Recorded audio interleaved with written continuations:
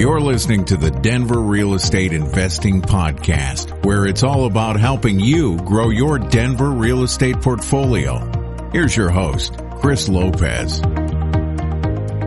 You're listening to episode 12 in the Ultimate House Hacking Guide for Denver. So in this episode, Jeff White leads this episode, and he walks us through what do you do after you close on your property, how do you rent out the house, what technology to use, how to set up the room-by-room infrastructure, fair housing law considerations, and all sorts of other great stuff. So it's done by me, Joe, and Jeff. But here's Jeff taking it away. Enjoy the show.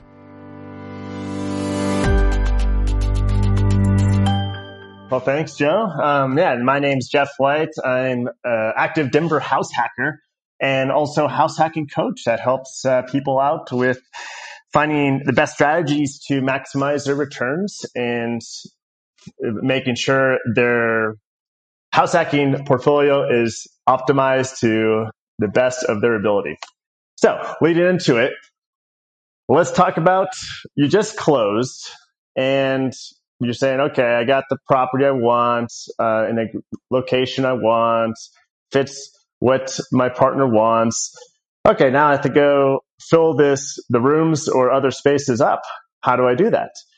So first things first, you really want to know, you got to start at the national level. You got to say, okay, we got these fair housing laws, and they're basically described, and you can look them up to get the exact definition, but you really need to know when you're getting tenants, you can't discriminate based on race, gender, creed, national origin, religion, and disability status.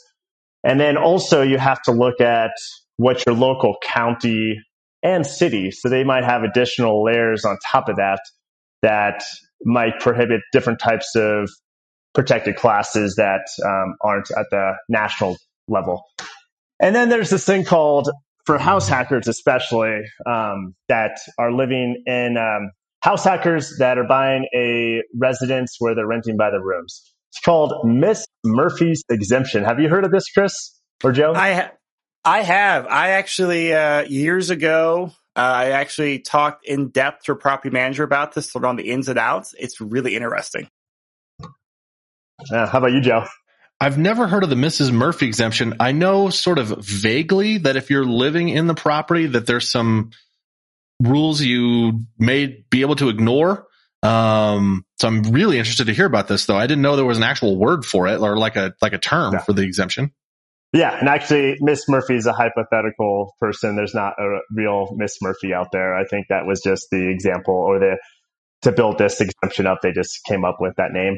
But basically, yeah, you technically, if you live in a townhouse, condo where you're sharing space, so you're just renting the rooms, you could technically you're exempt from the fair housing laws. So if you only wanted people with one arm to rent your place, and that's it. You said, okay, I want people with one arm. You could technically do that and not rent to anybody else but people with just one arm, if that's what you wanted. And that's because it's your primary, because you're saying, hey, I'm moving this person into my house, so basically you can discriminate. Is that right? That is correct. You can discriminate because it's the hypothetical. The Miss Murphy's like, well, I don't, I'm a lady that, I don't want young kids living here. I'm a 6-year-old lady. I don't want 25-year-old kids living with me. So I don't want to rent to 25-year-olds. I only want people the same age as me. So technically that would be against fair housing laws, but because you live there, it's your primary residence, and you're just renting the other rooms, you could do what you're most comfortable with because it's your private residence and primary residence. And the way the property manager described this to me years ago, because I was actually looking at our notes before, I pulled up my notes on this because this is something, I mention like once a year, Jeff. An example he used with me was like, yeah, think about if you're, you had a 25-year-old single female there, and they want to rent out 2 bedrooms of the house. They probably don't want 2, 40-year-old guys moving in. They probably want other young females moving with them in there. And therefore they can basically discriminate against, only having females in there with them. But I would definitely recommend, just as a disclaimer for all of us out there, we are giving you the highlights of some fair housing laws. Make sure you definitely check with the appropriate websites, double check with a lawyer, because we're giving you what we know about this and just saying, hey, make sure you research this. Because something else the property manager told with me, and I'm just going to read my notes here, basically says Colorado exempts landlords from fair housing laws when it's an owner-occupied single-family residence, so not duplexes, triplexes, fourplexes. However, if you're a practitioner of real estate, you own multiple properties, or hire a property management company to find a tenant, then Miss Murphy's exemption does not apply. Regardless, you can never advertise with discriminatory language. Right. And there's also one extra exception to this exemption. Do you remember what that is, Chris? That's all I have in my notes right there, so I don't. It's if you own three greater than three properties, technically you no longer could do that. So if you're on your fourth property, you can no longer, technically speaking, use this Miss Murphy exemption anymore after you own 4 properties or more. So that's something I thought was interesting, because a lot of house hackers don't just stop at 3. No, I mean, it's good to know, especially, as we've talked about in the past, modules, a lot of times we have, it's all about mixing and matching your personal needs with the investment property. And depending on what type of homeowner you are, whether you are a single guy, a single woman, or a family, there's going to be, certain types of tenants you do or don't want living with you for obviously very personal reasons. And this is a way that help people get the right tenants in there with them. Yep. And then lead into the next. So yeah, definitely, I'm not a lawyer, so definitely do your research on the fair housing laws and know your applicable county and city too, because they might have additional requirements that are not in the fair housing laws. And then leading into the next point, you learn the laws, you learn what applies to your city. You only want to rent to people with one arm. And then now you're saying, okay, I want to advertise my property. And this is where a lot of people get hung up and think, okay, I need to create this perfect advertisement. I need to take great pictures. I need to do this. I need to do that. To start, you basically just you already have pictures, most likely from the listing, and make sure you can get permission from the listing. Actually brings up another question. Chris, is there any legal issues with using the pictures from a listing? Yeah, there are. I mean, that's okay. Actually because, assuming with most properties that are listing, the listing agent who lists the property for the seller, they typically go out there and pay a photographer $200 or $300 to go out there and take the photos. And then that listing agent actually has the copyrights to those images. So you're not allowed to use those unless you have permission to use them. So okay. You bring up a good point. So definitely make sure you get permission if you do want to use them. Otherwise, there is a chance you can get in trouble for it, which is just not worth it. Right. So definitely get approval from that listing agent if those pictures are awesome. If not, then just go in and take between 5 to 10 pictures. Go ahead. I was going to say, and this actually makes me, I think we've probably done this with you, Jeff. I can't remember, specific transactions, but, a lot of times this is, we've actually asked as a buyer's agent on behalf of our clients to the listing agent. I can think of quite a few times you ask me, hey, was it all right with you and the seller if our buyer, keeps some of these listing photos and uses them to help advertise the property, rent out a couple of rooms? We've never had anyone say no. That's like, oh yeah, thanks for checking. Of course, go use it. And it's really not a big deal. So it's definitely worth that email to ask. And I've never had any pushback on there. I'm sure there will be, but definitely ask. And most people don't care. Yeah. And then that, So because usually because a listing agent is taking, in theory, the best pictures possible of the property, those are going to be really good pictures. Either it's from a professional photographer or the listing agent itself. They probably spend a lot of time finding the best angles and making sure it showcases the spacing and the kitchen and all that.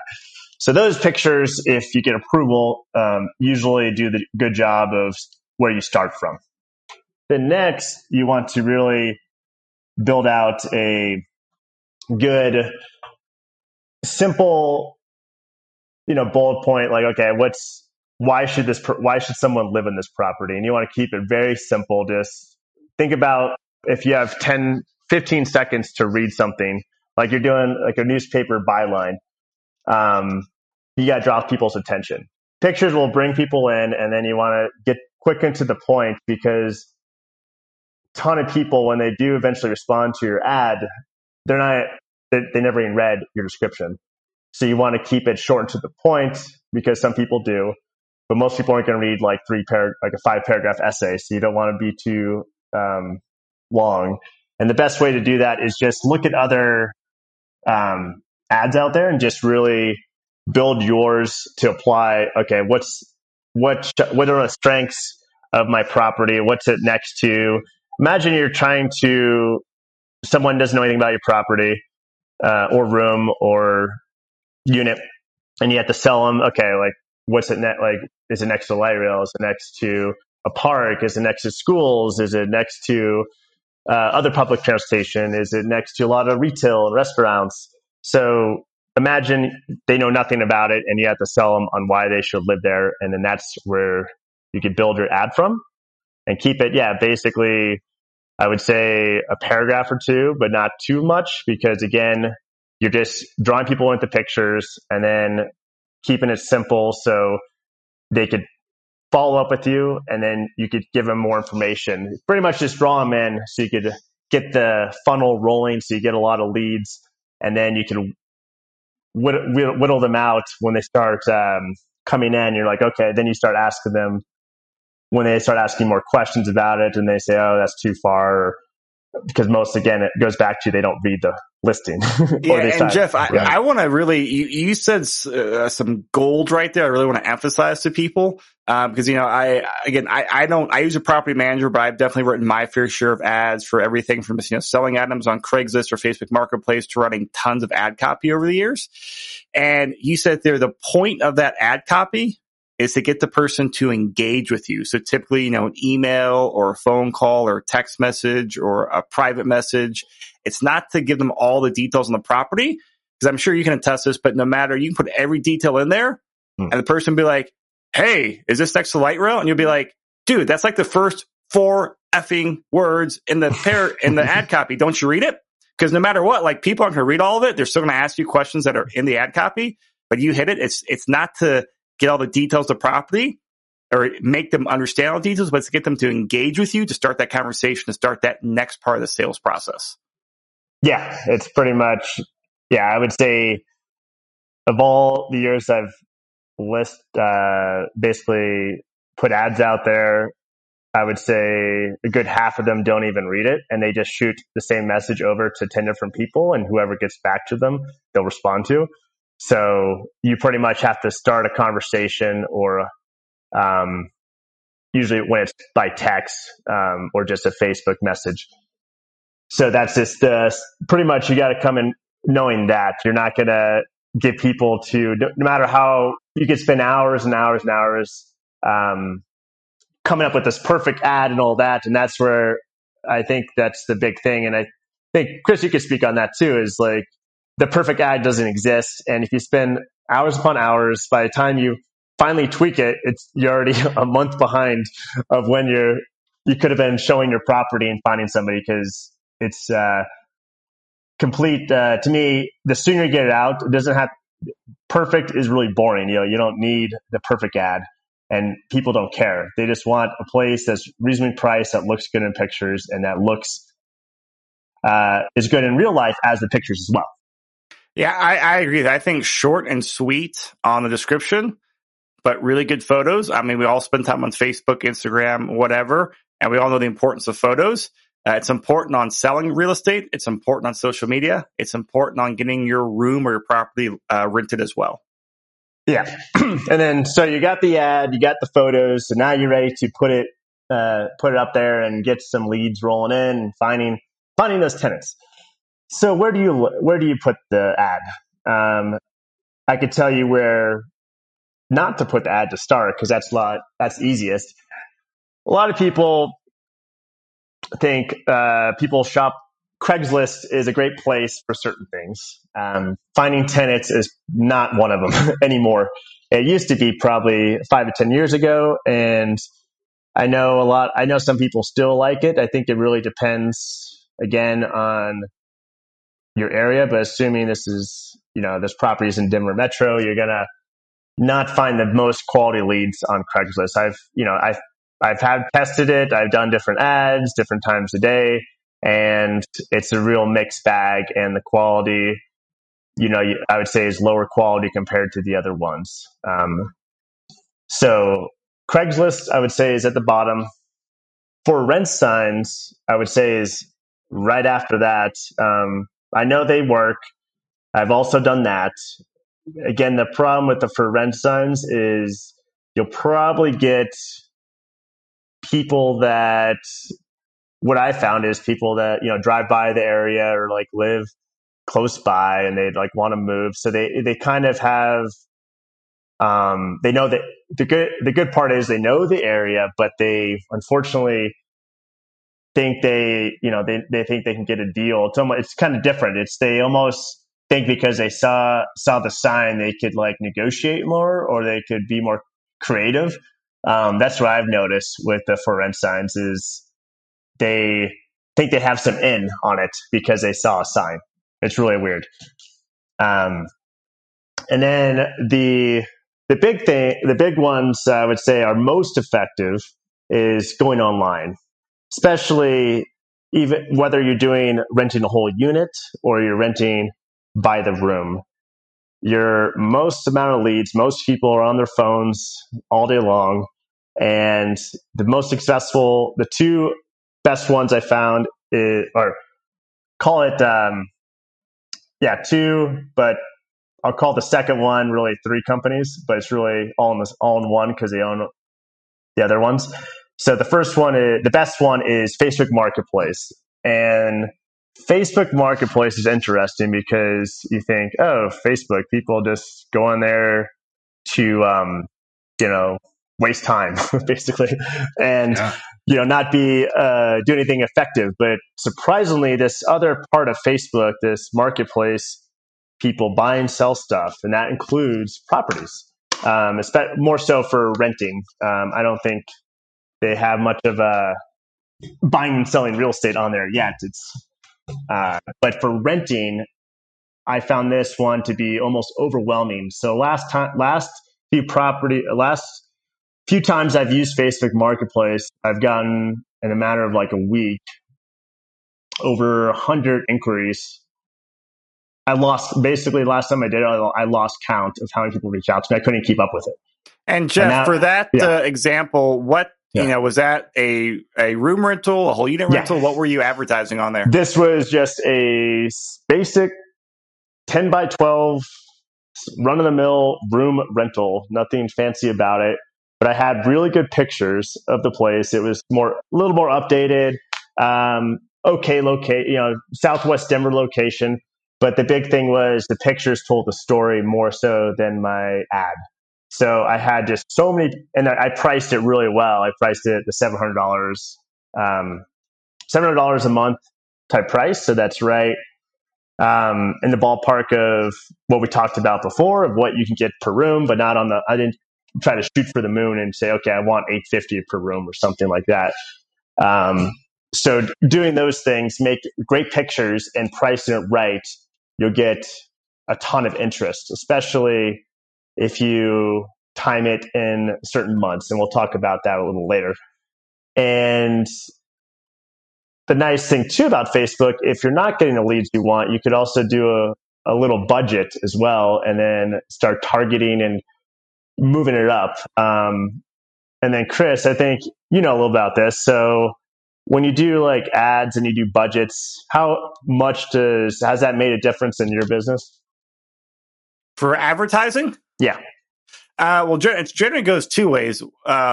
One way is it has zero impact. The other way is it helps drive eyeballs on there. And I've never done any type of Facebook Marketplace advertising. I know like Facebook in general, they want to, they want you to spend their money so they can help you promote it. So I have found to test it out as just a testing. Hey, spend $20 to $30 on there because again, $20, $30, who cares about that amount of money? Spend $20 or $30 as a small test amount to see what type of traction you're getting. And then that can tell you more, hey, I should keep doing this more. Maybe it's not worth the amount of money I'm spending on there.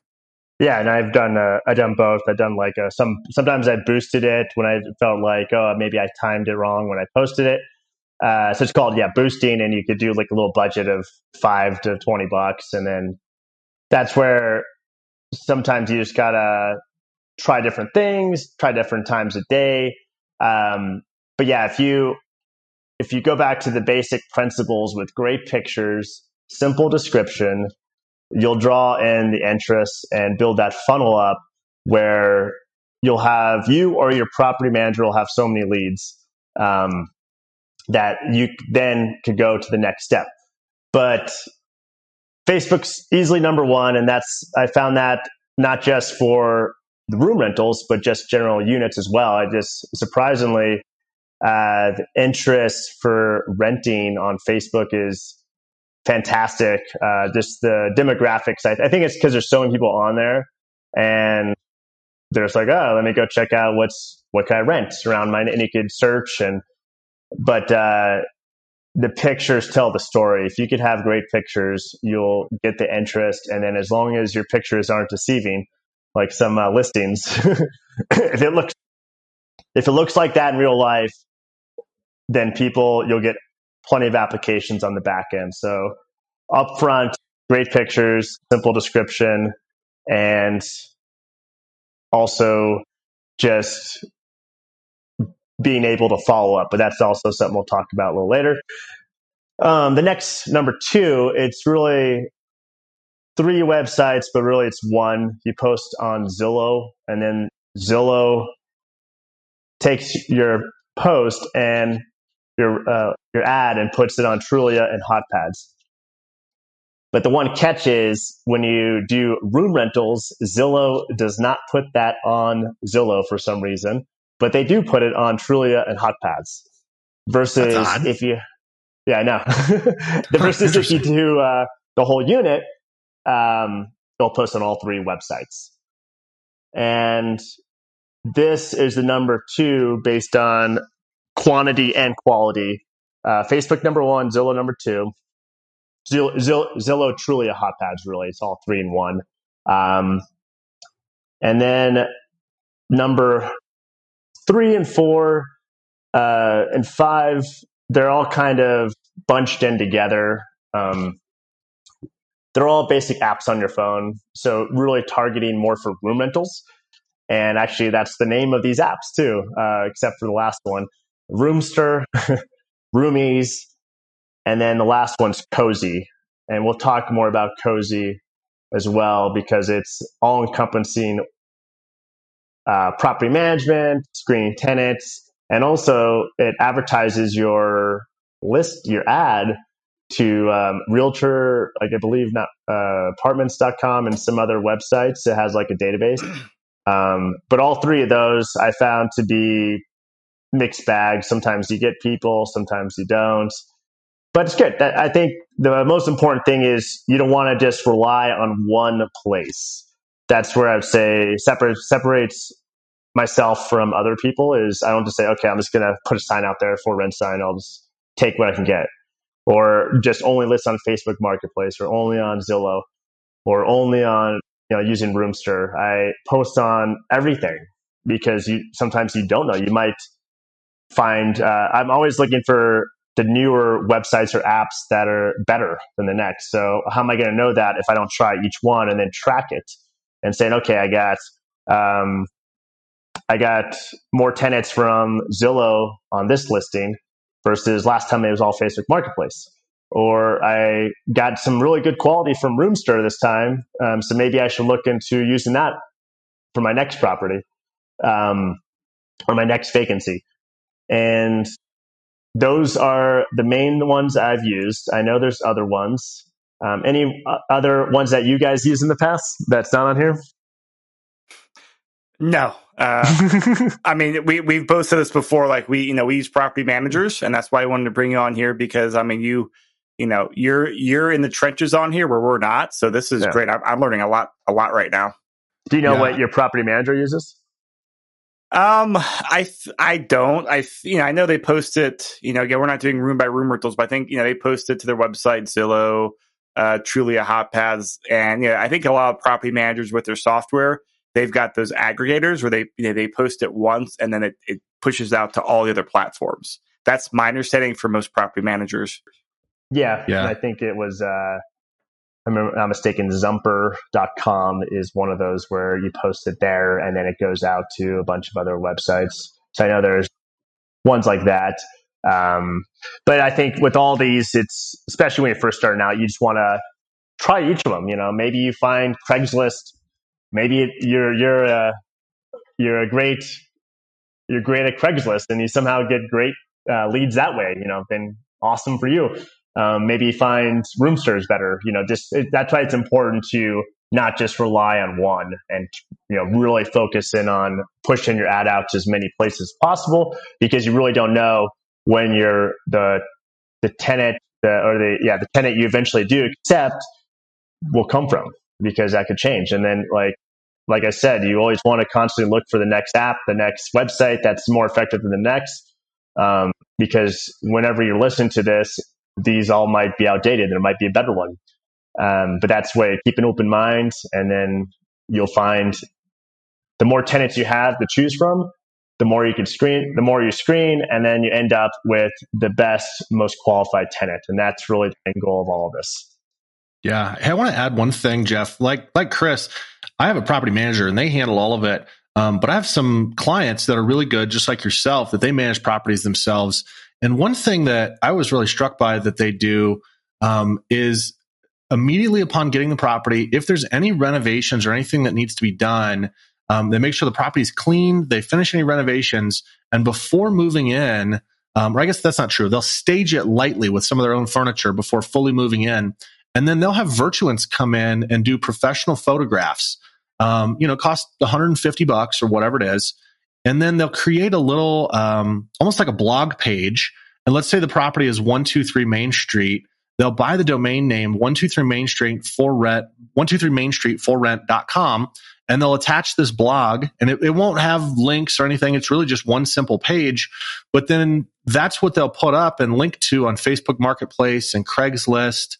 And they keep that website so that next year, when they've got to turn over, they've already got the pictures done. They don't have to go and do it all over again. Would you say that you do the same, that you duplicate and save a lot of this stuff? I would assume You're not going in and taking pictures every time, right? No, I don't. If anything, because the reality is when tenants leave, they're likely, not going to clean their room, and it's going to look pretty bad. So you don't really want to take a picture of that and show that. That's why sometimes the photos do all the selling for you. You don't even sometimes have to sell them on it. They're already sold. As long as it looks somewhat like the pictures, they'll want application and want to rent from you. That's where I like that idea that they do all that work in the front, because and I do something somewhat similar. I kind of do medium staging. It's you want to give the people an idea of what it looks like in those. Ideally, you don't want just an empty room, because people don't have imaginations. They're not just going to I can put my bed here, my dresser here. You kind of want to give them an idea what it looks like. And I think a great example to look at for that, go to Airbnb and take a look at some of those listings and look how they furnish it, and seeing, that's interesting. They furnish it this way. That looks really modern. That looks really good. And then maybe create that look. Or, if you're just taking one bedroom and you have a modern furniture yourself, you could put that in the other bedrooms and then take pictures and and then you have a good batch for future. So no, I like that. I really don't. I either use with approval from the listing agent, the pictures from the listing, or I go in and take pictures myself. Ideally, I would want it furnished, but not always the case. Sometimes if it looks good and I could get a good angle, I just take it without any furniture in there because it's already pretty clean at that time. Love it. Oh yeah, and then we'll get into the different strategies too to fill your vacancy. Sometimes the first week or two when you close, after you close. So we'll talk about that a little later. So going into the next part of this. So you got your funnel rolling. You got tons of people reaching out to you. You've reached out to them. You scheduled some showings. A lot of people get hung up on this too. It's like, okay, I work a full-time W-2 job. I'm, in the office from 8 to 5, 8 to 5:30. I can't just go home and do these showings in the middle of the day. What should I do? So what I found to be most effective is don't waste your time with setting up individual showings for every person because you'll drive yourself crazy. So for example, someone say, oh, I could be there you could say, what I used to do in the past was individual showings. Okay, from 4 to 4:30, from 4:30 to 5, from 5 to 5:30, 5:30 to 6, and so forth. The issue I found with that is the people from 4 to 5 never showed up. So I'm just sitting there for 1 hour. A complete waste of time. And it wasn't effective because another thing you have to really think about, no matter what I've done this, I've calculated this plenty of times. No matter what you do, you could confirm an hour before, 2 hours before by text, by phone call, by Facebook message. There still will be 50% flake rate. So just already put that in your numbers. If you have 10 people that are supposed to come, 5 people will show up. You might get 7 people one time and then 3 people the next time. But on average, I found from pretty much all my showings, 50% flake rate easily, no matter what you do. I've done the confirmations a day before, an hour before. They really don't make a difference. And then people message you afterwards, oh, sorry, I missed it. Could I reschedule? And then it's up to you if you want to do that. But going back to showings, instead of doing individual, the best thing to do is just do windows. So a group showings, kind of like an open house for realtors, but apply it to showing a rental. So you say, okay, prospective tenants from 5:30 to 7:30, anyone could show up, and then you just schedule everyone in that time period. So there's no more individual. You're sitting around waiting for people, or you're, whatnot. People are not going to show up, but it doesn't matter to you because the people that do show up, those are the ones you'll get your attention and you can talk to and show them the place. And group showings. So yeah, and then the best times to schedule I found to be evenings on weekdays, usually Tuesday, Wednesday during the week, and then weekends around 12 to 2 or 1 to 3 on Saturdays I found to be most effective. Sometimes you get the person that says, oh, could I be there at 3:30 on Saturday? And then again, it's up to you if you want to fit them in or push them to next week. And another thing too is you want to schedule these sooner rather than later. You don't want to say, put your ad out on a Monday and then basically say, okay, all my showings are going to be on Saturday from 12 to 2, because now you have those 5 days where you have plenty of people being interested and they might want to see it, or that, evenings might be the only time they could do it because they work on weekends, and you might miss out on some really quality applicants. So if you're going to put your ad out, try to make sure you have time in the next couple of days to do showings. You're going to have to, be flexible. You're going to have to, sometimes you might have to do back to back. You might have to go Monday evening and Tuesday evening and Thursday evening. Hopefully, you're only doing it a few times and then you get enough applications where you don't have to do it the following week. That's pretty much the goal, is you want to get enough people in, show it, and as long as it's priced right, you get some applicants, and then from those applicants, you could screen down to the one you accept. So on those lines, screening your tenants. If you remember what I talked about in the previous slide, cozy.co is the all-encompassing free resource website where it handles it all for you. So this piece we're talking about now is screening. So you set up an account, it gives you a link, and then that link is what you send. So instead of you having to print an application or having to collect payments from a prospective applicant, you just send them this cozy.co link. They go onto that website, create an account, fill out the application, and then they pay the $40 background check, credit check. So it's out of your hands. You don't have to say, oh, give me, you don't have to worry about them saying, oh, is he making money off me from charging me $50 for a background credit check when it's really $40? Things like some people are hesitant to just pay money. It's completely out of your hands. It's all third-party provider. You don't have to worry. The prospective applicant doesn't have to worry. And it's a streamlined process. So it really makes it simple. And so they fill out the application. You get a full background credit check. And it even looks at even beyond the background goes really in depth too, not just your simple background. It checks if you've had any bankruptcies, if you're on the sexual predator list, and one other thing too, but it's really extensive background. $40, they pay directly. And this brings in the fun part, which I'm sure Joe loves, the underwriting. You know it, man. Hey, I had one question. How long does it take for that background check to come back? If they go in, they fill out, and they pay the $40, how long till you get it? You get an email saying they completed it, and it tells you instantaneously. So you already know right away, like, okay, Tom Jones completed filling out the background or the application, and the background and credit check are available for you to view. And that's another nice benefit. People get concerned about hard credit pulls. I know Joe deals that all the time.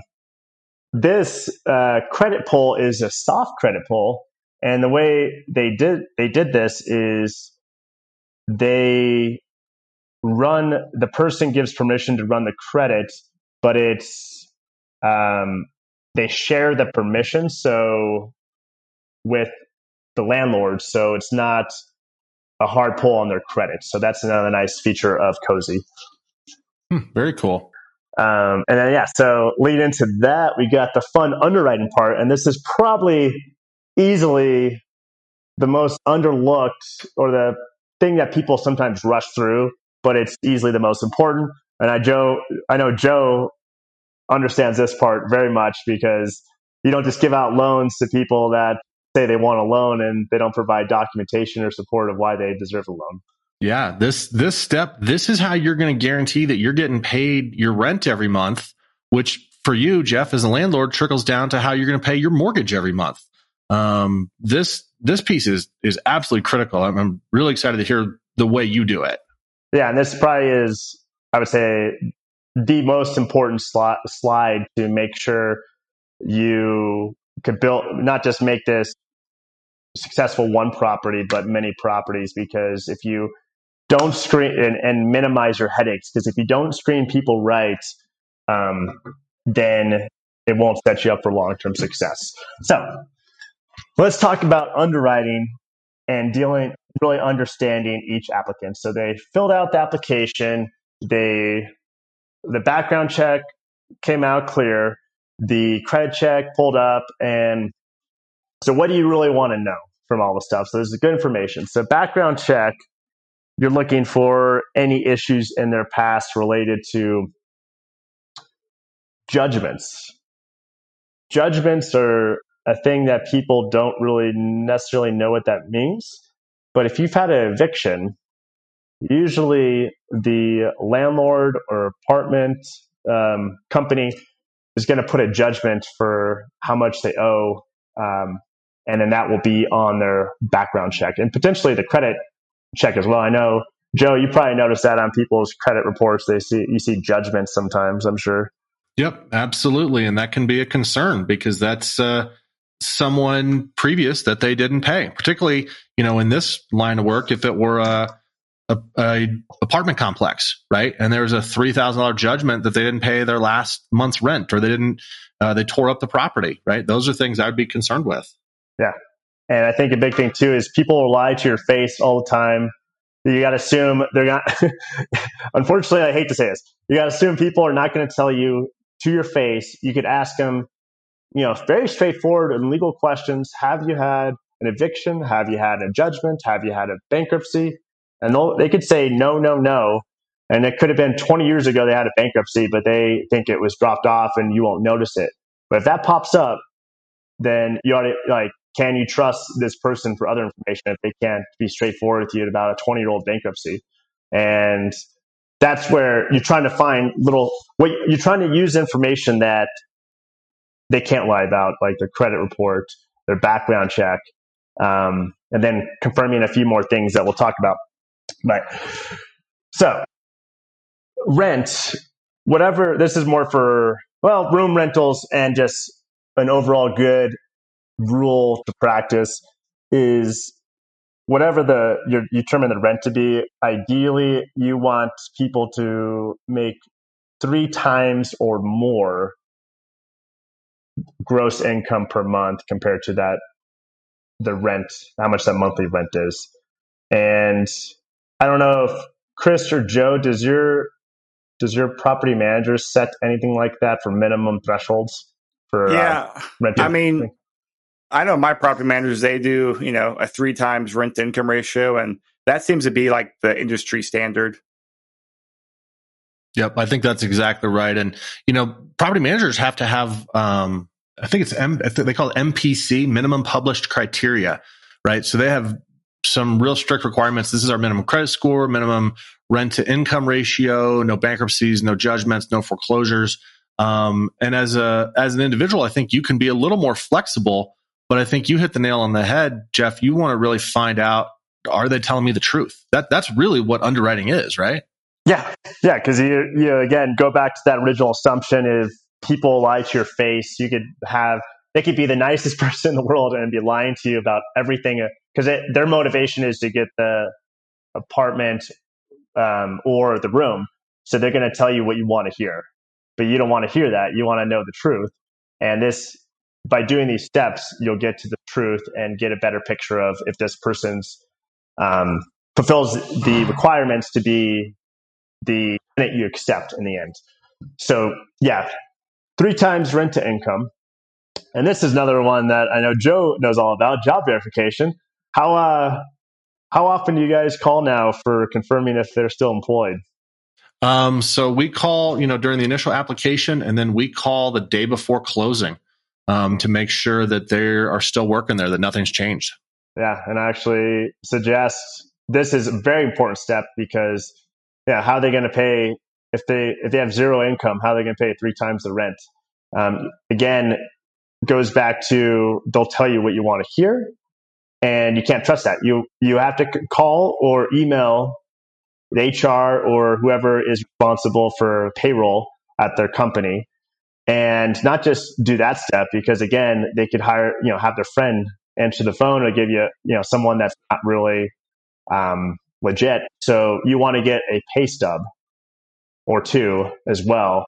And then I would even take a step further. What Joe just talked about is probably before you accept them as a tenant, maybe call or verify one more time or get another pay stub just to verify they're still employed. Because things, and especially right now, what we're dealing with is, very fast moving times where people get unemployed or furloughed within a week. They have no idea, or laid off. You want to make sure this person still is the right fit for your property or room. And the next step is prior landlords. This is another I would say this might be the most important step. And I got a very important, this is easily definitely the most important step, because the landlords, you're not going to really know, their habits. Like, again, it goes back to, they're going to tell you what you want to hear. They're going to seem really nice. They're going to be dressed well. Appearances are very deceiving. They could put on a good smile and seem like the coolest person. And like, this seems like a great person to rent to. But prior landlords, they're going to give you more insight than what your initial impressions will give. Sometimes they give more information than others, but basically you want to really confirm, have they paid rent consistently? Have they been late? If they've been late, what was the reason why? Have they had any complaints from this tenant? They partying at 3:00 in the morning? You're trying to dig, like, think of it as you're like an investigating journalist, and you're trying to find out everything you can about this person. And depends on the landlord. A lot of landlords they'll give you a lot more things and insights than probably you want to hear sometimes. I actually have a funny story. One of my first tenants I was renting the whole unit out, and I called the prior landlord, did exactly that. And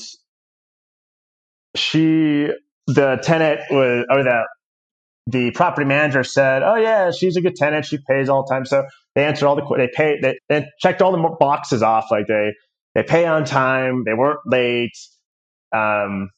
They didn't destroy, they'll get their full security deposit back. Everything checked out. And then she mentioned, "Oh yeah, she also recently broke up with her boyfriend." And I, talk about weird. And this is like a 30 unit apartment complex too, or 40 unit. So it wasn't like some mom and pop shop. So like, how at the time I didn't really think about that one. And then she moves in, she pays. She's a good tenant at first, only to find out she's having multiple people over all the time and breaking the noise violations of my lease pretty much every single day, during the day, in the evenings, on weekends. So bad it got that my tenants, and this was a bottom unit in a multifamily property, so shared walls. It got so bad that the tenants and the other property thought something like I was, yelling or screaming or something, and they're all really confused. I was like, or like I was hurting someone. That's how weird it sounded. And the adults and the kids, so the kids were all freaked out in the other unit, and the adults had to take the kids to the park because the noise was so loud. And all because of that one comment that property manager said. I could have spotted that a lot sooner. And Wow. or that. So it's something that small, if you're not paying attention, like I didn't even ask that too. I just asked like, "Oh, tell me about, are they good respective tenants? They damage things, whatnot." And then they threw out that comment. I was like, okay, if I would have listened to that property manager, I could have avoided that. And then we'll get into different strategies too of if that happens to you or if it's not the right fit, which does happen, how to minimize that risk as well. And it's all about minimizing risk. This doesn't guarantee you'll find the perfect tenants. If anything, this will just help you find the best tenants that you can get from the applicant pool that you have available. That's really the goal. So that's an example of, ask questions. And there's also another question you should ask at the end saying, is there anything else you could tell me about this tenant that you haven't told me during this conversation? And that probably could have, if I would have asked that question, they would have probably given me more detail, like, "Oh, she makes a lot of noise when she has boyfriends over and stuff like that, and it distracts the other tenants." I would have got that information. So I am learning so much tonight. I had no idea this was going to be on the agenda. This is great. Oh yeah. Okay. So so you don't want to stop at one landlord. This is where it separates the beginner landlords or property managers from the real advanced and successful ones. You call the previous one, but you also call the one right before that, and then maybe even take it to a third one. You want to do at least 2 landlords or 3 landlords, at least 2. The reason why is that the second 2 previous ones, they have no motivation to lie to you as much as the previous one does. Why is that? Because that tenant's already moved out. They don't care anymore about that tenant. They moved on. They'll probably give you all the information you want to know that versus the previous one. So that's why you need to call at least 2. Previous one, that tenant might be the worst tenant in the world and be destructive, and they'll tell you, again, it goes back to, they'll tell you, kind of like tenants, they'll tell you, those property managers or landlords will tell you exactly what you want to hear. Oh yeah, they're great. They pay on time. They're quiet. They don't make a mess. Their dog's really well behaved. They'll tell you that. That's why you don't listen to what they say as much as when it comes to those generic questions and answers. You want to listen to the prior landlord property manager, because they'll probably give you a lot more insight of what they're really like. And that's where that first example I gave you, the screamer,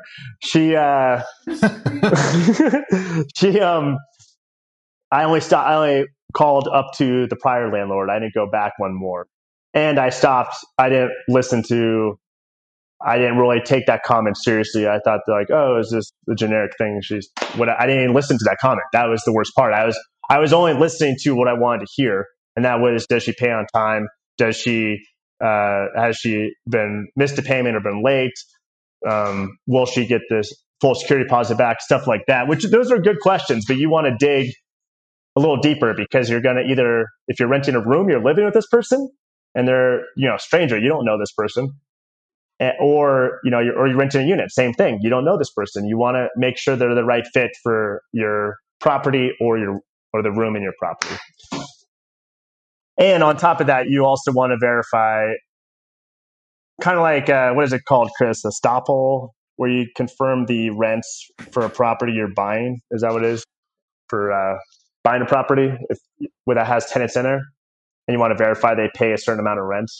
I forgot the name of that term. Yeah, that's it. You got it right. Yep, estoppel. Okay. Yeah, same thing. But I don't think you could just verify in writing or by email or however you want to do it that they're paying and they're not behind, and even ask for ask them to show you proof that they're paying. If you don't, if the property manager is hard to reach, or sometimes they require more documentation too. They need a signature of that tenant to get permission to give the rent amount. So sometimes you need that. But usually, yeah, you get that and you can verify that they're paying it. And that's also very key. Again, these extra steps is what really makes a difference in finding the best tenant for your property or room. And then you do all this, you verify that they still have a job. Maybe the day before you decide you're going to potentially. So you go through all this, and hopefully you have more than one person, because you don't want just rely. Because what happens is you get emotionally involved. If you just have one person that gave you an application, you're going to find every reason to accept them. Then that's the worst thing to do. You don't want to just. It's like finding love. You don't want just to marry the first person that looks at you. You got to date around and find out what you like and don't like.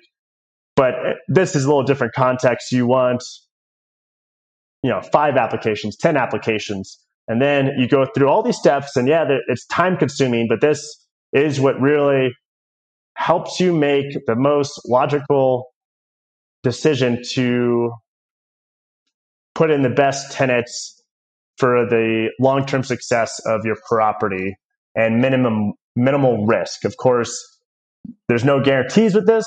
You might, the landlords and property managers still might lie to you, or the tenant might have a mental breakdown and still do damage to the property. You can't predict the future, but this will help minimize your risk. And that's really the key thing is with this. If you want to achieve the maximum returns for your properties, you have to first minimize the risk before they get in the door.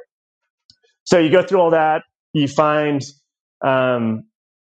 you go through all the screening, background checks, credit checks, and now you're down to, a couple of them, and you want to give acceptance to one and decline another one. You just have to make sure you have to do it in writing. You can't just say it to their face. You have to tell them, usually email, and this is where talk to an attorney. I don't believe texting counts as in writing. It has to be by email. And is that true, Chris? Correct. I know from real. I mean, it's just oddly enough, I was taking a continuing education class recently, and this was one of the topics they talked about. And I believe they mentioned, because they talk about some property management stuff, is that, email is accepted unless the tenant asks for it in writing, is what I recall from what they were talking about. So I definitely will not text. I definitely will not do it over the phone. But from what I remember, it sounded like email, and then if they request a written statement, then you have to print it, write it, and mail it out. But of course, Gotcha. check with a professional on that one. Yeah, and that's definitely, if you have more questions, talk with the attorney. So yeah, you come down to it. They meet your income requirements. They have, not too much debt. That's another big thing too. You see a lot with room rentals is people have student loans that are hundreds of thousands of dollars. And sometimes they only have to make like $50 a month payments. But what I've noticed too is a lot of young people, unfortunately, have not just student loans. They have a $40,000 car. They have $10,000 credit card debt as well. So with all the debt, even if they're making 3 times the amount of rent to income, they can't afford your place, even if it's a room sometimes. I've seen that. So that's an easy disqualifier. You want to really set rules of like, okay, they have to meet these expectations of 3 times rent to income. And then if they have debt, put that in to take, the income to debt, make sure they're kind of like with Joe, the debt to income ratio. Think about that. Of course, again, with rooms, they're usually priced in a way it won't make a huge difference that if they have a lot of debt, because usually people are going to pay their rent or mortgage first before they stop paying other bills, usually. That's where, again, there's the screening process of making sure they haven't been evicted or haven't had any judgments on their credit report or background check pull up. So go ahead. Hey, I was going to say, we got a question here, Jeff. If you have a couple applying, do they each fill out an application, or can you have multiple applicants on one application? Yeah, they would be on the cozy.co website. You would make them, it'd just be a joint application if they're applying together for the whole unit, or if you want to rent the room to them, that would be, there's a joint application part of that. Great. Thank you. Mm-hmm. But yeah, all these things. So income, I would say they have to have a job that they pay the rent, and you definitely want to verify as soon as possible after they fill out the application. And then whether, again, it might take you calling the HR payroll department, it might take you getting a signature of the prospective tenant to get permission to get, that they actually have a job there. And then along those lines, you want to get pay stubs to confirm that they actually get paid what they say are paid. And then the landlords, you confirm at least 2 or more prior landlords. And then going through all that, if this is a room rental, you want to make sure it fits, since you can choose, you have like the final 2. That's where it's a little tough, and they both seem really qualified. I actually liked to keep them. What happens is people sometimes say, okay, sorry, you're declined, and then you don't ever talk to the person. I like to stay on positive terms. So I give them a soft, like, sorry, someone else was accepted, and to leave the door open again in the future, because they got that far. You already know what they're like. You know that they already kind of went through your whole screening process and met the criteria, but at the end, one other person was just a better fit if you're renting a room. If you're not renting a room, then what I usually do is do the whole process, and then it was the order that whoever I finished up first gets accepted. What does your property manager do, Chris or Joe, on that? Or you don't know? I am a terrible resource for this question. I have no idea. Sometimes actually, you know what? I think it's first come, first serve. Yeah, that's the policy I do too. So when it comes to the whole unit, or if it's an investment property, or anytime it's a separate unit, or you're moved out of your house hack and you're still renting the rooms, that's basically the same thing as a separate unit. Then you have fair housing laws that apply. That's where you just do first come, first serve. So, any questions on that, Chris or Joe? No, that's great. The one comment I have on here, because this is something I just, we always get constantly bombarded with this as agents. I also hear this from property managers, is make sure you have everything in writing. That way you have your underwriting requirements in writing. That way, whether you accept someone or deny someone, it's in writing, and it's always done to your standards. It's saying, hey, the reason I deny this person is because their income to debt ratio was, 2.1, and not the required 3x I'm requiring. And obviously just helps protect the landlord, actually protects anyone against just, any complaints or, incidentally discriminating against someone.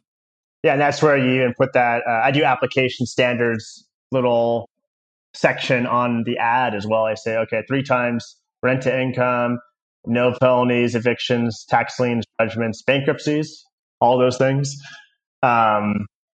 No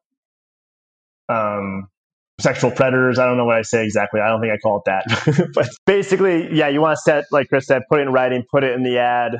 On Cozy, the website, you can even put it on there too. When they go through the application, they could see kind of rehash those standards again, so they're not surprised if they don't get accepted. Usually what I found too, when people don't get accepted, as long as you frame it like, first come, first serve, someone just beat you to it. They met, you met all the qualifications too. They just submit the application first. Their understanding. And then if you leave the door open again, I've had people apply to my other future properties, or even reapply in the future if they are still, looking again.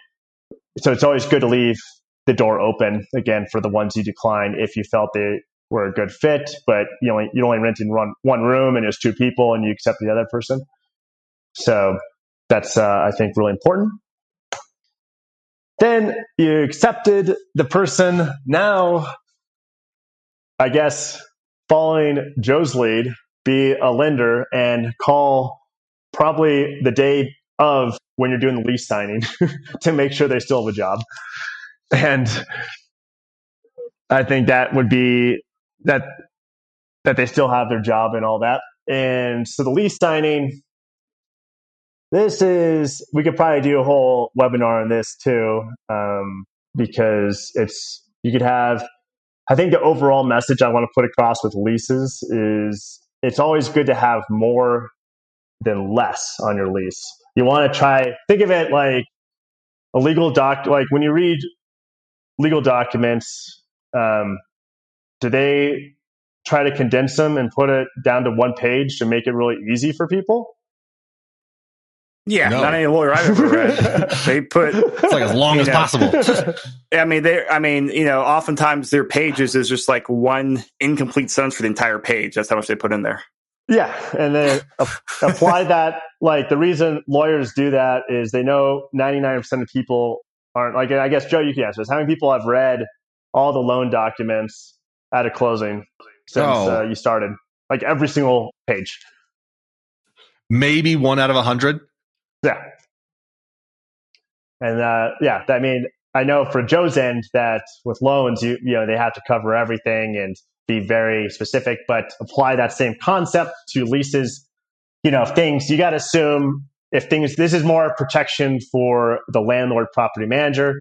If things go sideways, this is what is your position. If you had to go through an eviction, this is where you can refer back to, or if they're breaking something in the lease, this is where you go back to. And it's always good to have more things and cover a little bit of everything, because if you don't, and let's say you don't have smoking marijuana on your property in your lease or an addendum, and then they start smoking marijuana or they're doing other things and it's not in there, they can technically are not in violation of their lease, and there's really nothing you can do until they move out. Or unless they get them to sign a new lease with that. That's a great point. So that's where always, I think this is definitely an always statement. Always have more than less on the lease. So if it's 20 pages and you think that's long, it probably is long, but it would protect in the end. If something goes sideways, it's better to be protected and feel secure that you had it in your lease than if you did not. So lease structure, if you're renting the rooms versus a whole unit, I usually keep it pretty much it's the same lease. I just specify rooms by okay, this is room A, B, C, D. And then I specify that and I talk about the common areas. Versus, and I don't change. I don't say, okay, I'm going to make this lease really short because it's just a room. It's the same exact lease as a normal unit or space, but the only difference is I specify Tom Jones is renting room A, and the common areas are this and that. So that's pretty much the only difference between the two. It's the basic, lease length, the rights and responsibilities of the landlord and tenant, what constitutes breaking the lease. So all the other stuff that you see in a normal lease, it's all in there, but it's just applied to a room. That's really the only difference I do. Then I also do this because I know most people don't read the lease. Or if they do read the lease, they don't really understand it because it's written by a lawyer.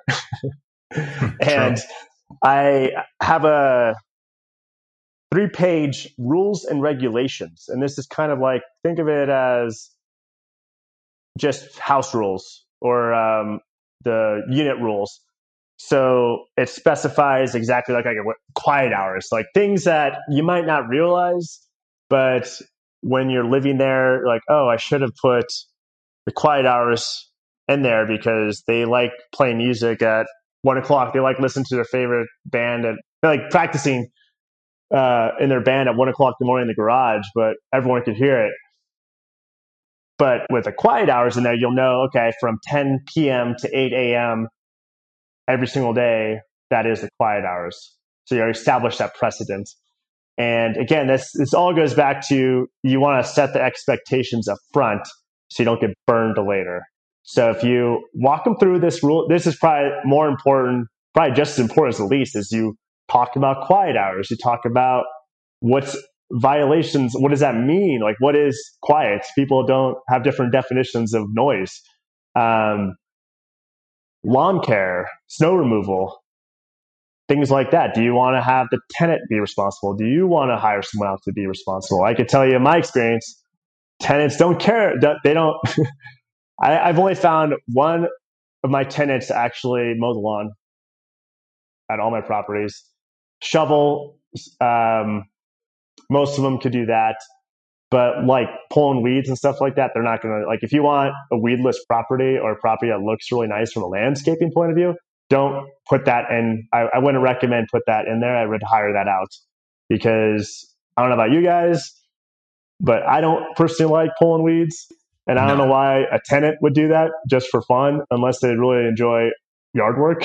But I've only met maybe one out of all my tenants that actually enjoyed going outside or mowing lawn or cutting the rose bush and stuff like that. That was one exception. So I would say, put that in your lease. But that's stuff when you get doing work outside the house or even maintaining a clean environment. Again, you want to put that in there but realistically, tenants aren't going to care for the property. This is probably the most important one. Tenants, just by nature, aren't going to care for the property as much as you because they're not the owner. And think of anything you've ever rented before, renting a car. Do you treat that, like Joe, when you rent a car, when you're on a trip, do you treat it with the same respect as your current car? I can assure you I go out of my way to abuse rental cars. Exactly. So make the same assumption with when you rent to tenants, like they're going to not necessarily care about that, I broke the faucet, I made a hole in the wall. They might even tell you. That's where you want to really rehash this rules and regulations and say, okay, this, you can't do damage to the property. You can't put up curtains as hangers or curtains as, tapestries as curtains. You can't, put, different, pretty much you're trying to get to the place where you establish all these things. Smoking, I think that's a huge one. Because again, Colorado is a very friendly state when it comes to smoking. And there's a lot of ways to accomplish that goal. They have edibles now. They have, you could vape now. You could still smoke. They have, and everything in between. But so Jeff, would you allow someone do you allow vaping in your units? No. Yeah. No, I do not. I have not only do I have smoking talk, I mentioned that in the rules and regulations, but I also have another smoking addendum that talks directly about there's no smoking of any kind on the property or within 50 feet of the property. Maybe it's 100 feet. Oh, wow. So just because I just know I've dealt with this at my house in North Glen. The tenants there they have kids and they're very sensitive to the smoke smell. So I had to deal with some of the tenants there, going back, and instead of me trying to be the bad guy, like this is what's great about when you have a strong lease. You could say, oh, I'm not being the bad guy. I'm not the one complaining. Forget about the other tenants complaining. Just look at the lease. You sign this thing, just rehash. Okay.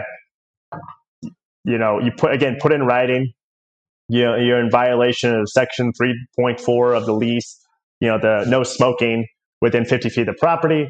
This is your first violation. And then take it from there. Usually people get the picture from that.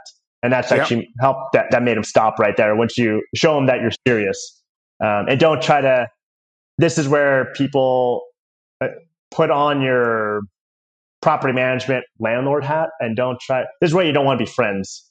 Yeah, you're not their buddy at this point. You want to maintain social distancing. Right.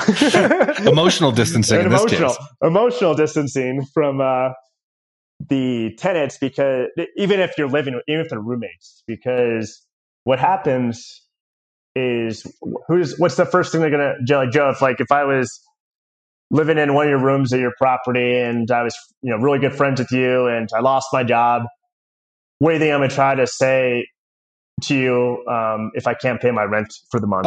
Oh yeah. Hey man, you know what? I love hanging out with you. I love we're buddies. I can't pay this month, but you're totally cool because we're friends, right? They're going to try and work on that emotional connection. You know how much money I loaned in college to my air quote friends like that? I did it like 3 times and learned, okay, that's a dumb idea. Well, I think I want to touch on one thing you said, Jeff, that I think is really good. When you have a dispute, right? You go back to the lease and the rules and regulations, and whether that's a dispute over rent or where you can smoke or whatever, if it's already written down, you've got a good lease, you've got good rules and regs, you're not having to make this up on the fly. You're going back and looking and say, hey, it already says right here. And I say this a lot about real estate contracts. A contract, that is simply the rules that we all agreed to when we were all happy. And now that somebody's unhappy, let's go back and look at the rule book. And it's going to tell us what to do. So I think it's so smart to have the house rules. I've never heard of that. And I think that is genius for when you're going to have room by room rentals. Yeah, exactly. And also in this rules too, when you apply it to roommate situations, you want to cover more the common areas again. So in roommate situations, you want to cover, okay, the fridge space, like kind of talk about, okay, you have this much. I usually label things too. So when it comes to different room, like the example I gave, room A, B, C, I would give different drawers for in the bathroom and also in the kitchen and the fridge. So they know exactly where to keep their stuff or food. They don't get mixed up. And really it's worked out very well. I've had any issues where someone ate someone else's cake or something like that because they thought it was their own or whatever happened in college where people eat each other's foods and blame it on the other person. That hasn't happened yet based on doing simple things like again, setting the precedent up front that, okay, these 4 cabinets here are for you. Those 4 cabinets are for room B. Those 4 cabinets are for room C. The 4 cabinets are for us. And that's it. And same thing in the bathroom. So they know exactly where all their stuff is. And you have like a little sense of security too. Like, okay, this is mine. I don't have to worry about anyone going in there. Lease length. So when I deal with roommates, I actually like doing shorter leases. And the main reason why is most roommate tenants or roommates, they're usually a younger demographic between 25 to 35. And they're just more transitory anyways. They move around a lot. They're kind of like, I guess, renter nomads. And they go from place to place. So most of them really don't like 1 year or more leases. And a nice thing too about a short-term lease is if you're doing a 6-month lease, it's like a good testing ground too. Like if they're like really loud or, they just don't mesh with the other roommates or other tenants, or they have an annoying dog that barks and keeps everyone up at night, then you could get out of it and then get out of it in 6 months or 5 months or whatever, 7 months, a short-term lease under 1 year. So it gives you that nice flexibility. And then if they're a really good fit, then you can say, okay, let's do another 6 months or do 1 year from there because you found out, okay, they're really meshed well with the other roommates. Let's give them 1 year. So it's like a good tester lease. Very smart. Yeah. And then seasonality, this is another thing too. This is another benefit of the short-term leases. So, right now it's almost May 1st here. So it's a great time to find renters. So ideally, you want your leases to end. If you're doing roommate type leases, you want it to end usually in between April to September, and because that's the prime time for people to move. And so knowing that, you want to make sure your lease lengths kind of cover that. So if you have someone move in the middle of August, you don't want to make that a 6-month lease and then, ends in February when it's really cold out. So something to think about. I know some people, don't really, they don't care if they have to do showings in the middle of January. I don't personally like that. So I always have all my leases, I structure all of them to, depending on what time of year it is, to end in that April 1 to September 1st time frame. So I get the most amount of prospective applicants to find the best tenants and kind of always shuffle around there. So if I have, let's say, for example, someone wants to move out September 1st, then I would do a nice 7-month lease from September 1st to April 1st, just like that. So smart. And they move, if they do decide to move out, it's not a fit, it's April 1st. So I'll have way more interest and find, again, a great set of applicants and then whittle down to the best one, because the more is always better than less. And that's where, again, also it applies to normal renting units as well. You don't want leases to end in the middle of winter, especially in Colorado. I know I've done showings in the middle of February and November, and you could do it. You just, again, it goes back to, would you rather have showings when you have 10 people show up or 3? Which one do you think you'll find a good, stable, long-term tenant. You might get lucky and find one in the middle of February, but I'd rather choose from 10 of them than 3. Yeah, I'd prefer the 10. Yeah, you stack the odds in your favor. It's law of averages. The more people you have there, the more likely you are to find a better one. Yeah, and then lease signing. So addendums. So I also do different addendums, basically dealing with. I have like a lead-based paint one, and also because most of my properties are built before 1979, and I also have that smoking one that talks again. You can see I mentioned it's in the lease, it's in the rules and regulations, and in a separate addendum, because it's that important to me, because I really want to respect the other tenants, because it's not really about what I like or dislike, it's what other people complain about. And I can tell you, when you're renting other spaces, people have different levels of tolerances to noise, to smoke, to light, to everything in between. So you really want to just provide a safe, quiet yet enjoyable place to live for all parties, whether it's renting rooms or the whole unit or separate units. And then, friends, this is another thing I've dealt with. When you're renting rooms, sometimes, the younger people, they get a boyfriend or girlfriend or both. And they want, the person stays over a few nights a week, a few more nights a week. They're there, a week here, a week there. And then eventually, their car's still there and they haven't left. And you're kind of wondering, okay, I'm renting to just one person, not the boyfriend or the girlfriend. And again, this is where having a strong lease, where you talk about the room is meant for one party that's signing this lease. And if anyone stays, my lease basically states if anyone stays over 14 days, they have to be added to the lease. Problem with that is, in Colorado with occupancy limits, you really don't want 2 people per room. That's just getting a little crowded, especially if you're renting rooms already and all those cars. And then you're adding another person.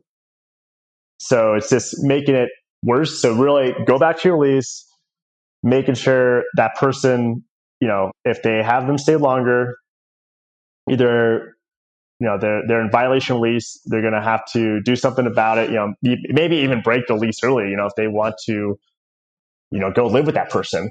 Because again, it's not about what you like or dislike. It's what about your other roommates and other tenants. And this person, you have no idea what they're like. They could be, serial killer for all you know. You have no idea. So right, because you didn't get a background check on them, right? Yeah. And actually, I suggest have them do a full background credit application as well, just to make sure. Because what if, Chris, what if one of your properties, someone, let's say you were the property manager and one of them, and you were living there and you're renting rooms, and then someone moves in and that person was some type of creepy person and scared the other tenants. How would you feel? And you did nothing about it. Yeah, that's not an ideal setup. You want your tenants to be, to feel safe and comfortable. Right. And that's where, again, going all the way back to, you want to promote the quiet, safe, enjoyable environment for all parties, whether the roommates or other units entirely. So the friends coming over just got to watch out for that. And just going back, that's another thing I emphasize in the rules and regulations. I say, okay, if anyone stays over 14 days or more consecutively, then they have to be added to the lease, or that's a violation of the lease. So they know up front. So usually it hasn't happened as much recently, but it does happen sometimes. So just to be aware. And then, overall message from all this, again, leases with more information are always better than the 3-page leases that you find online for free. So get a hire professional. If you don't have a lease, find a local attorney or hire a professional to make you a lease, because this is what, if things, again, go sideways, this is what is your protection for that. Utilities. This, initially I used to bill back. I used to get the bill for water, electric, internet, and say, okay, it was $300 for all these things. So divide that by 5 rooms, $60 a person. The problem with that is people started complaining, saying, "Oh, well, he did. I wasn't here half the month. I was at my friend's place. So why should I pay that much of the utilities or the water bill?" I know the other roommate uses internet. He's streaming all the time in his garage room. I don't know what he's doing in there. So it's what I've learned is for a roommate situation, you want to basically just take an average of all the utilities and try to get the historical data, and then just add it to their base rent, saying so their base rent is $700, and then on average it's $300 for utilities.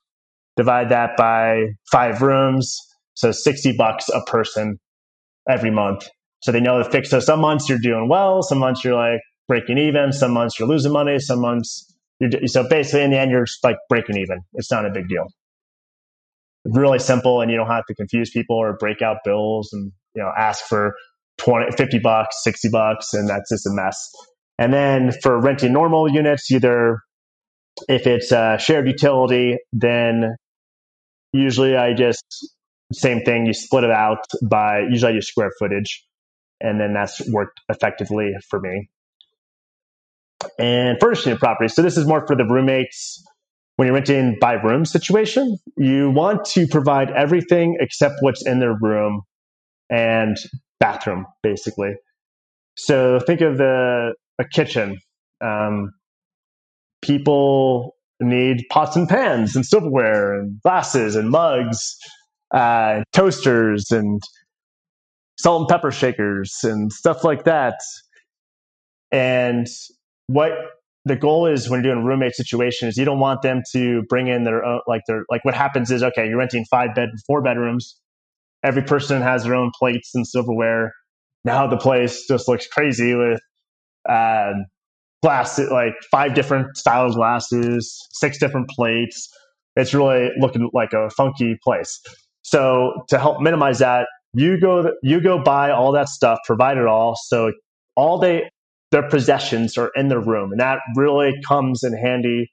Again, going back to worst case scenario, if you have to go eviction, you say, okay, that room A, that's all their property. They don't have anything in the common areas. So along those lines, not only do you want to furnish the kitchen, also put a dining room table up. You also want to furnish the living room. And actually, this is something I do a little differently. I do a thing to make it comfortable, but not too comfortable. I don't put a big screen TV out there with, my Xbox 360 and PS4 and all that. Because I don't know if you guys are gamers, but what do you think happens if I have a sweet setup with like stereo and surround sound? If I had all that out there, what do you think a tenant would do if they love playing games and I have all that right there for them? You got to be out there all day and all night. So yeah, I don't do that. We in the current place I'm living at now, we have the most uncomfortable looking couch to sit on for more than 2 minutes. We got a little, rug. It's like very nice looking. It looks great in pictures, but not a place you want to just congregate and just lounge and chill. So we make it comfortable, but not too comfortable where people will take over a space. So that, again, keeps the roommate tenants to their rooms majority of the time, except, they use a kitchen to cook and make breakfast, stuff like that. So it minimizes the amount of time that they could spend annoying the other tenants, because this is, again, goes back to you don't know these people. Everyone has different levels of tolerance.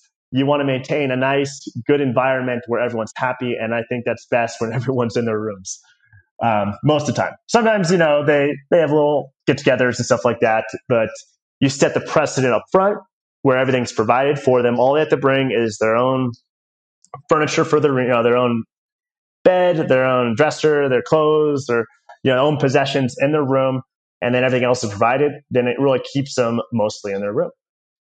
Moving in and property management. So definitely what I use is all these automated products of, I don't ever take, Chris, if you were the property manager and someone wanted to pay you in cash, what would you tell them? Say that question again. Oh, I feel like this is a trick question. if you were the property manager and one of your tenants wanted to pay you in cash, what would you say? I mean, I wouldn't have a problem. I would just give them a receipt and document it. And Joe, what would you say to that if I was trying to prove that my tenant was paying me in cash? I would say that's going to be tough for us to verify that tenant in room A has been paying you. So if I'm Chris, the landlord, I would say, you know what, Mr. Tenant, I really appreciate you bringing your $700 today, but I'm going to need you to go down to the post office or the 7-Eleven, get this converted to a money order, and bring it back. Or send me, like you have on the screen, Venmo, Zelle, PayPal. Cash is fantastic. It is legal tender, but it makes it difficult when it's time to take out your next loan. And that's really the most important thing in all this is what the lender really recognizes. So if you plan on just living in this property forever, then and you don't want to pay taxes, then okay, that's up to your decision. But I'm not an attorney or accountant, but I don't recommend that. But so what I do is use and there's so many apps out there. You have Joe, Venmo, PayPal, Zelle, even Cozy.co. They all provide services where they could go online and pay you and you have documentation without you having to chase after it or try to prove that, you could take cash or whatnot. Even some of my tenants, I actually have them go to my bank and direct deposit my account because they don't have Venmo, Zelle, or PayPal. So and I want to just add one comment here real quick. From a lending side, I have received from landlords like yourself, hey, here's my rent printout for the past year. And you can print it out on Venmo and on Zelle, and it's super easy. And it says, hey, Mr. Smith paid the rent. And it links right there. That works perfectly for verification for what we need on the lending side. Nice. Yeah. And then again, it goes back to convenience, saving you time. Because if you're having 5 roommate tenants, each property you get adds up to a lot of payments. And whatever you can do to make it as easy as possible on yourself and your tenants, and all these great resources we have now, you don't have to worry about, okay, did so-and-so pay? Is this check going to cash? Do I have to go to the property, pick up a check? All that's eliminated. And again, set that expectation up front, saying I only take payments through one of these apps. And if they don't have it, they could download it and get it to make it really easy. Oh, it's true. You can put that right in your lease, huh? I didn't even think about that. That's good. That's smart. And then automation, Cozy is another great. So Cozy, not only could you do background checks, credit checks, you could do accept rent payments. And not only that, you could also the tenants could put maintenance requests in too. So it's all documented again. And you don't have to worry about, did I respond back to that text message or phone call? It's all there and you get an email. And, that's, again, Cozy is like all encompassing, all in one, and it's all free. And, I'm not being paid by Cozy to promote their product, but it's just a very user-friendly and tenant-friendly website. And, another nice thing I do is instead of saying, this goes back to the rules and regulations, instead of, I call it office hours, kind of like with professors in college. So instead of saying, I'm available 24/7 for any maintenance requests, or the little example people always say, you get a call at 3:00 in the morning that your toilet is backing up or something. Haven't got any of that. And again, it goes back to setting a thing I call office hours, where saying, okay, I'm available from this time to this time, but unless it's, and only if it's emergency, can you contact me after those hours or before those hours? And that's really done a good job of maintaining, people calling me at 11:00 at night or 3:00 in the morning or something like that, unless it's like a true emergency, like something like a plumbing, electrical issue. So that's gone very well with that. And then living with the tenants, we kind of hashed on this. Definitely tell them, I like being straightforward with people. I tell them I'm the owner versus kind of lie and say, I'm just a guy living here, or the property manager when you're dealing with roommate tenants, or just normal if you're living in a duplex or something. I do like being upfront saying I am the owner, because the reality is they could go online and find out. it's all public information if you're the owner. And that looked kind of weird. What do you think of someone, Chris, if someone said, if they lied to you and say, oh yeah, I'm just a property manager, and then you find out they're the owner the whole time, would that make you feel differently about that person? Yeah, it would. And I know a lot of people talk about, don't tell me to do it, but I like your philosophy of just being frank and honest, because as you said, it's not that hard to find out. And I think it just sets the relationship up to a better standard. And I think a lot of times if people say, they're not willing to say, hey, I'm not the owner, it's because they don't, that means that they are not good at handling issues. And that's a different problem right there. So pretending not to be owner is not going to magically solve issues that come up. Right. And then a couple of these points here, behavioral issues and disputes and uncontrollable issues.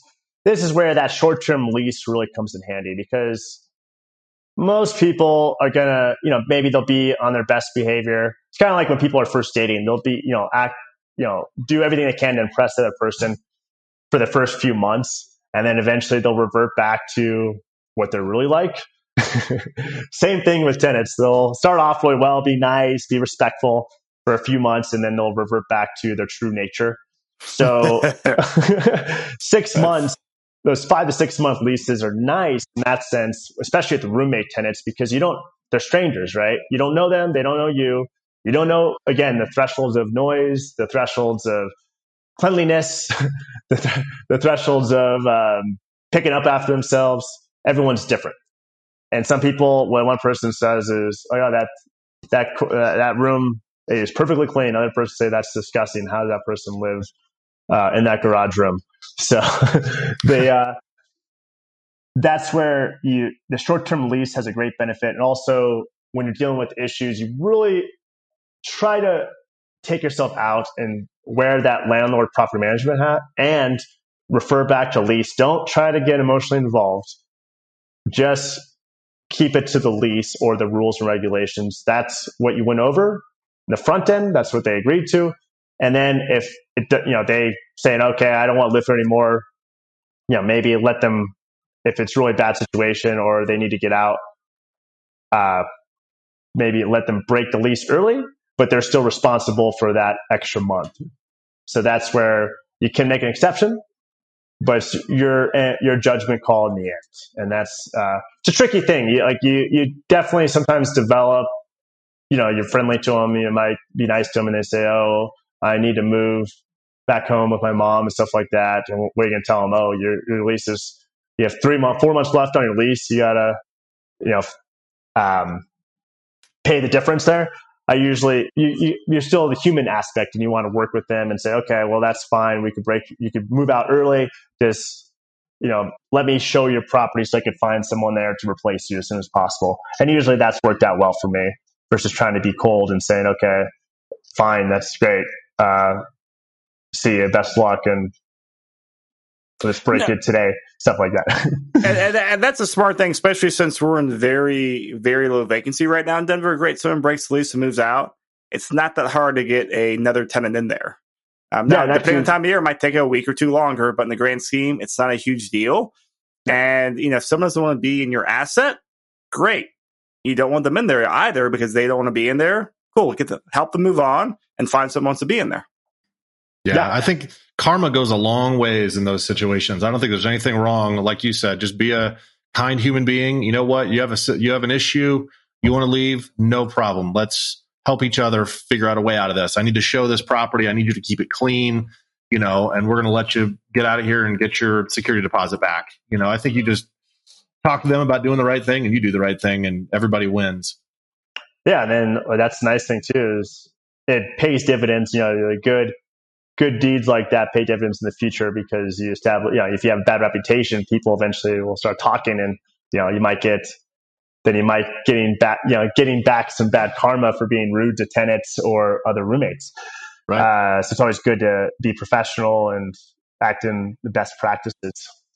So, and then dealing with, certain issues of people breaking the lease again and again. Yeah, that's where goes back to, and that's what I've encountered. It's usually been the roommate tenants that break the lease more than once or breaks a section lease, like usually noise or smoking. So usually then you just, you'd be respectful, and that's where the short-term leases are great, because you find out that, they can't help smoking pot every single night.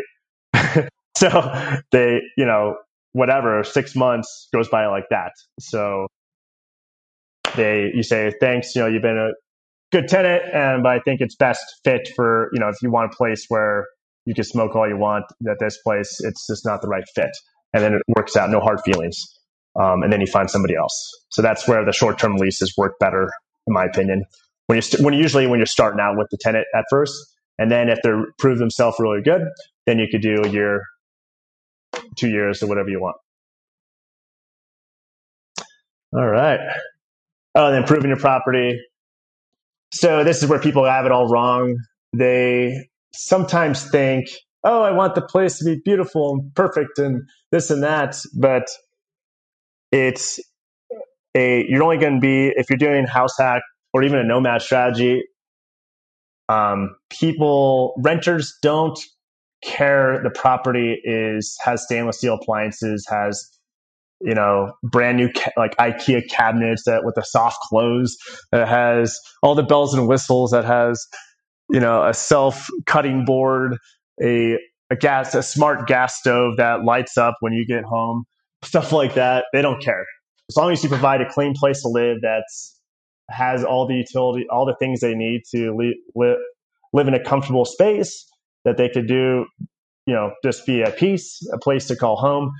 They're going to be fine. So you don't want to over improve your house hack too, or your nomad.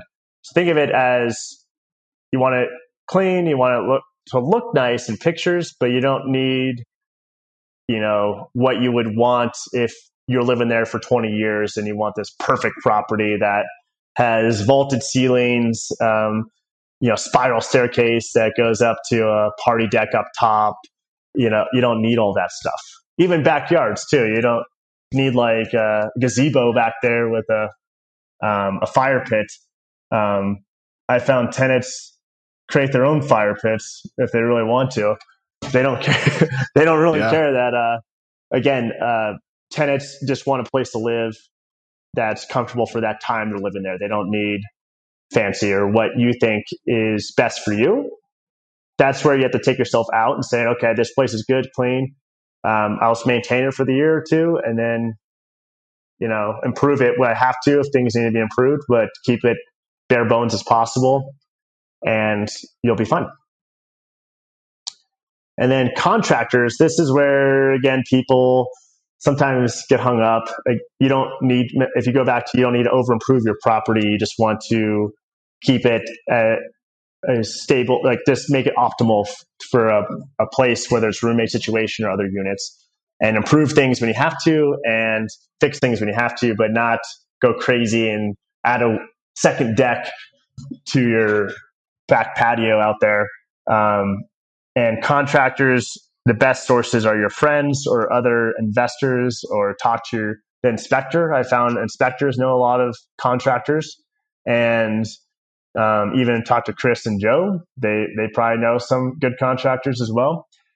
And then you get the debate of licensed versus non-licensed. And that's when it comes to plumbing and electrical and those types of contractor work, I would definitely get a licensed person. But when you're doing, fixing a door hinge or, adding, redoing the floors or doing the baseboards, you don't need a licensed person for that. And then doing work yourself, this is where, Chris and Joe, do you have, you guys have time to put in new floors of your house? No, I don't have the time, desire, energy, the skill, the knowledge. No, I am best served being here, doing webinars, teaching classes, working with people on loans, and doing what I'm really good at. And if I did replace something, you would be able to spot it. You'd be able to walk in the house and be like, "Oh, Joe replaced that." I can tell because it's scuffed up and broken. No, I think the value of having a professional is highly understated. Very, very key. Yeah, and that's where. Same way. Like, the only thing I could do well is paint and change out outlets. Those are my two strengths, and that's about it. So it's really opportunity cost. Most people think, oh yeah, I could remodel my kitchen. I could put new cabinets up. I could replace my sink. I could put in a new dishwasher. But realistically, you're not going to put in floors as well as someone that does floors for a living. You're not going to paint as well as someone that could paint for a living. You're not going to put baseboards in as someone that could do that for a living. No matter how many YouTube videos you watch, you're still not going to be as good. Yeah, you might save a few bucks, but in the end, it's, in my opinion, better just to pay the price for professionals to do the work for you, unless you have a background in construction yourself or just love, you have the time to do it. And most people don't. And then what do you do to add the most value? Easily the things that show well, because think of an appraiser, they're human. They like, if you have nice landscaping, kitchen remodel helps. And then if they find a way to add bedrooms or bathrooms to the house, because the appraiser will compare it.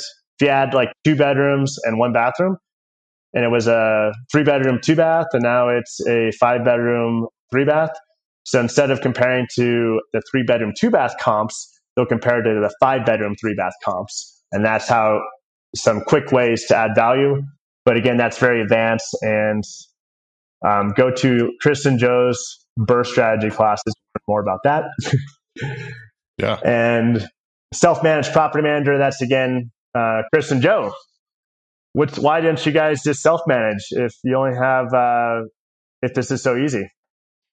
You know what? I don't think it is easy. And I think managing your own property, whether it's a property you're living in or whether it's a property that, is across town, I think there's a lot of work that goes into it.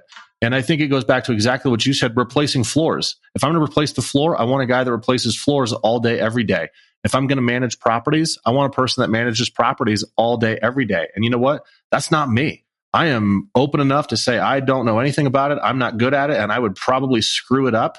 So the amount that I pay for my property manager is worth every penny. But on the flip side, one of my close friends and colleagues, Charles Roberts, he has always managed all of his properties and has enjoyed it and done really well with it. So I think it's got to be a personal choice. You got to look at the pros versus cons. Chris, what do you think? Yeah, I agree a lot with what you were saying, Joe. I mean, I think this comes down to, what if you enjoy doing it, like property management is something I loathe. So I'm not going to do it. And that's just the stage where I'm at in life. I don't like doing it. I'm not going to do it for the most part if I can get out of it. Secondly, I'm a big believer in, specializing things. And even within, being an agent, there are certain, niches in there that I specialize in. I'm like, hey, great. This part of the process or this type of property, that's not my strength. That's not my specialization. Let me bring in someone else to help out with that. Or you talk to this person instead.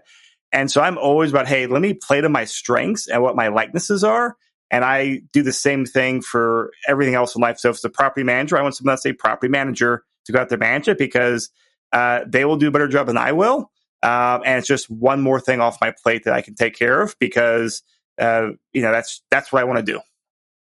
Yeah. And then me personally, I really do enjoy it. It's like fun. I think it's kind of like a challenge, and I like the underwriting aspect. I like finding dirt on people and seeing, if I could, create a really good environment for people to live in, if it's roommate tenants or just other separate unit tenants, and see, challenge myself to find the best tenants that stay the longest and that, are the quietest and keep to themselves and not, going through a lot of vacancies. That's really my end goal, is to find the best, most qualified long-term tenants. And also put that 10% property management fee in your numbers too, because I think long-term, even myself, I enjoy it now, but I can't say if I'll do this, if I have 5 more properties, I don't know if I want to deal with that many tenants, and I'm probably going to need a property manager eventually. So it's always good to make sure your numbers still work with the 10% property management fee. I agree 100% with that. So I do have a promise for all the listeners out there. For every tenant all the stuff you learned today, for every tenant that you actually do sign, I promise you 1 free baby tiger from my personal collection. And actually, I keep them over in my backyard right now. So please reach out to me as soon as possible and get into the contact information, and I will provide each of you 1 free baby tiger, with every signing. I kind of want to come rent one of your rooms just for the tiger. we have a lot of people who'd be listening to this, and so what you got on the screen here, I can't remember how this came about, but as we were preparing for this, we joke around a lot, and apparently I'm the only person in the world that's not watched Tiger King yet. So Jeff and Joe were lighting me on Tiger King, and then Katie, one of our team members, went and photoshopped Jeff's face on one of the characters from the show. I don't know who it was. But that's Joe Exotic, the Tiger King. Yeah. So I like your 4 pierced earrings and your baby tiger there, Jeff. Thank you. That fits me well. That is great. We'll definitely make sure we include that in the blog post and on everything we can ever print it on as well. Like I may go out there and just get like a billboard and park benches and put it on there. I think that should be the cover of the new book. That's even a better idea. I would like that. I feel very honored if that was the cover. All right. Well, Jeff, the presentation you gave tonight was just fantastic, man. Like I learned lots, as you know, and everyone else knows, Joe and I do not manage. I definitely learned a lot of the nuances there. And man, I mean, hats off to you for number 1, executing on the stuff, and number 2, for organizing it to communicate it. Because there's one thing on doing it, and then there's a second thing on actually being able to go out there and teach other people how to do it. And you provided some great information. So I appreciate it. I know our listeners appreciate it. And I mean, this is one of the things that you can help people with. If they have questions on some of these nuances, all this stuff, you're the guy to reach out to. And we'll definitely have your contact details on the website so everyone can reach out to you and schedule a call to talk with you. Sweet. Appreciate it, Chris. Yeah. So as we wrap up here, Jeff, you got any final things you need to mention before we end this one? Yeah, just it was very thorough, but really once you develop the habits, really good, it really comes down to being a good underwriter. Think of yourself as an underwriter and an investigator, and you're trying to find as much information you can about that person. And the better you are at that, the better tenants you'll have become, better applicants you'll ever go through, and the better tenants you'll have at your properties. And in the end, you'll be a long-term success. Yeah. And last thing I'll say, after hearing all the details you do, it reaffirms why I use a property manager. Because that's a lot of work, man. So thank you. Yeah. That's a lot of work. But you know what? I think the payoff is worth it. I think your profits reflect the work that you're putting in. It's risk versus reward, or it's time versus reward. And I think it's really reflective in your level of success. I think it was just fantastic. Such a ton of, just a wealth of information. I really appreciate you sharing with all of us. Yeah. Thanks, Joe. All right, everyone. Well, thank you for listening. We've got a couple more modules as we wrap up for this whole course here. So we'll see you in those next ones. Joe, Jeff, I appreciate it. Thank you, guys. All right. Thanks, guys. Thanks, guys.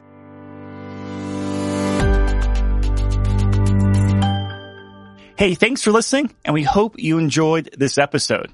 Now, if you have any questions or need clarification, shoot me an email. Or if you want to grab a physical book copy of the Ultimate House Hacking Guide, also send me an email. My email is chris@denverinvestmentrealestate.com. A couple other services that we offer. If you need help putting together your investment plan and buying your first or your next house hacking property, reach out to me. That's what we specialize in. If you need help with lending and financing, reach out to Joe Massey. That's his specialty.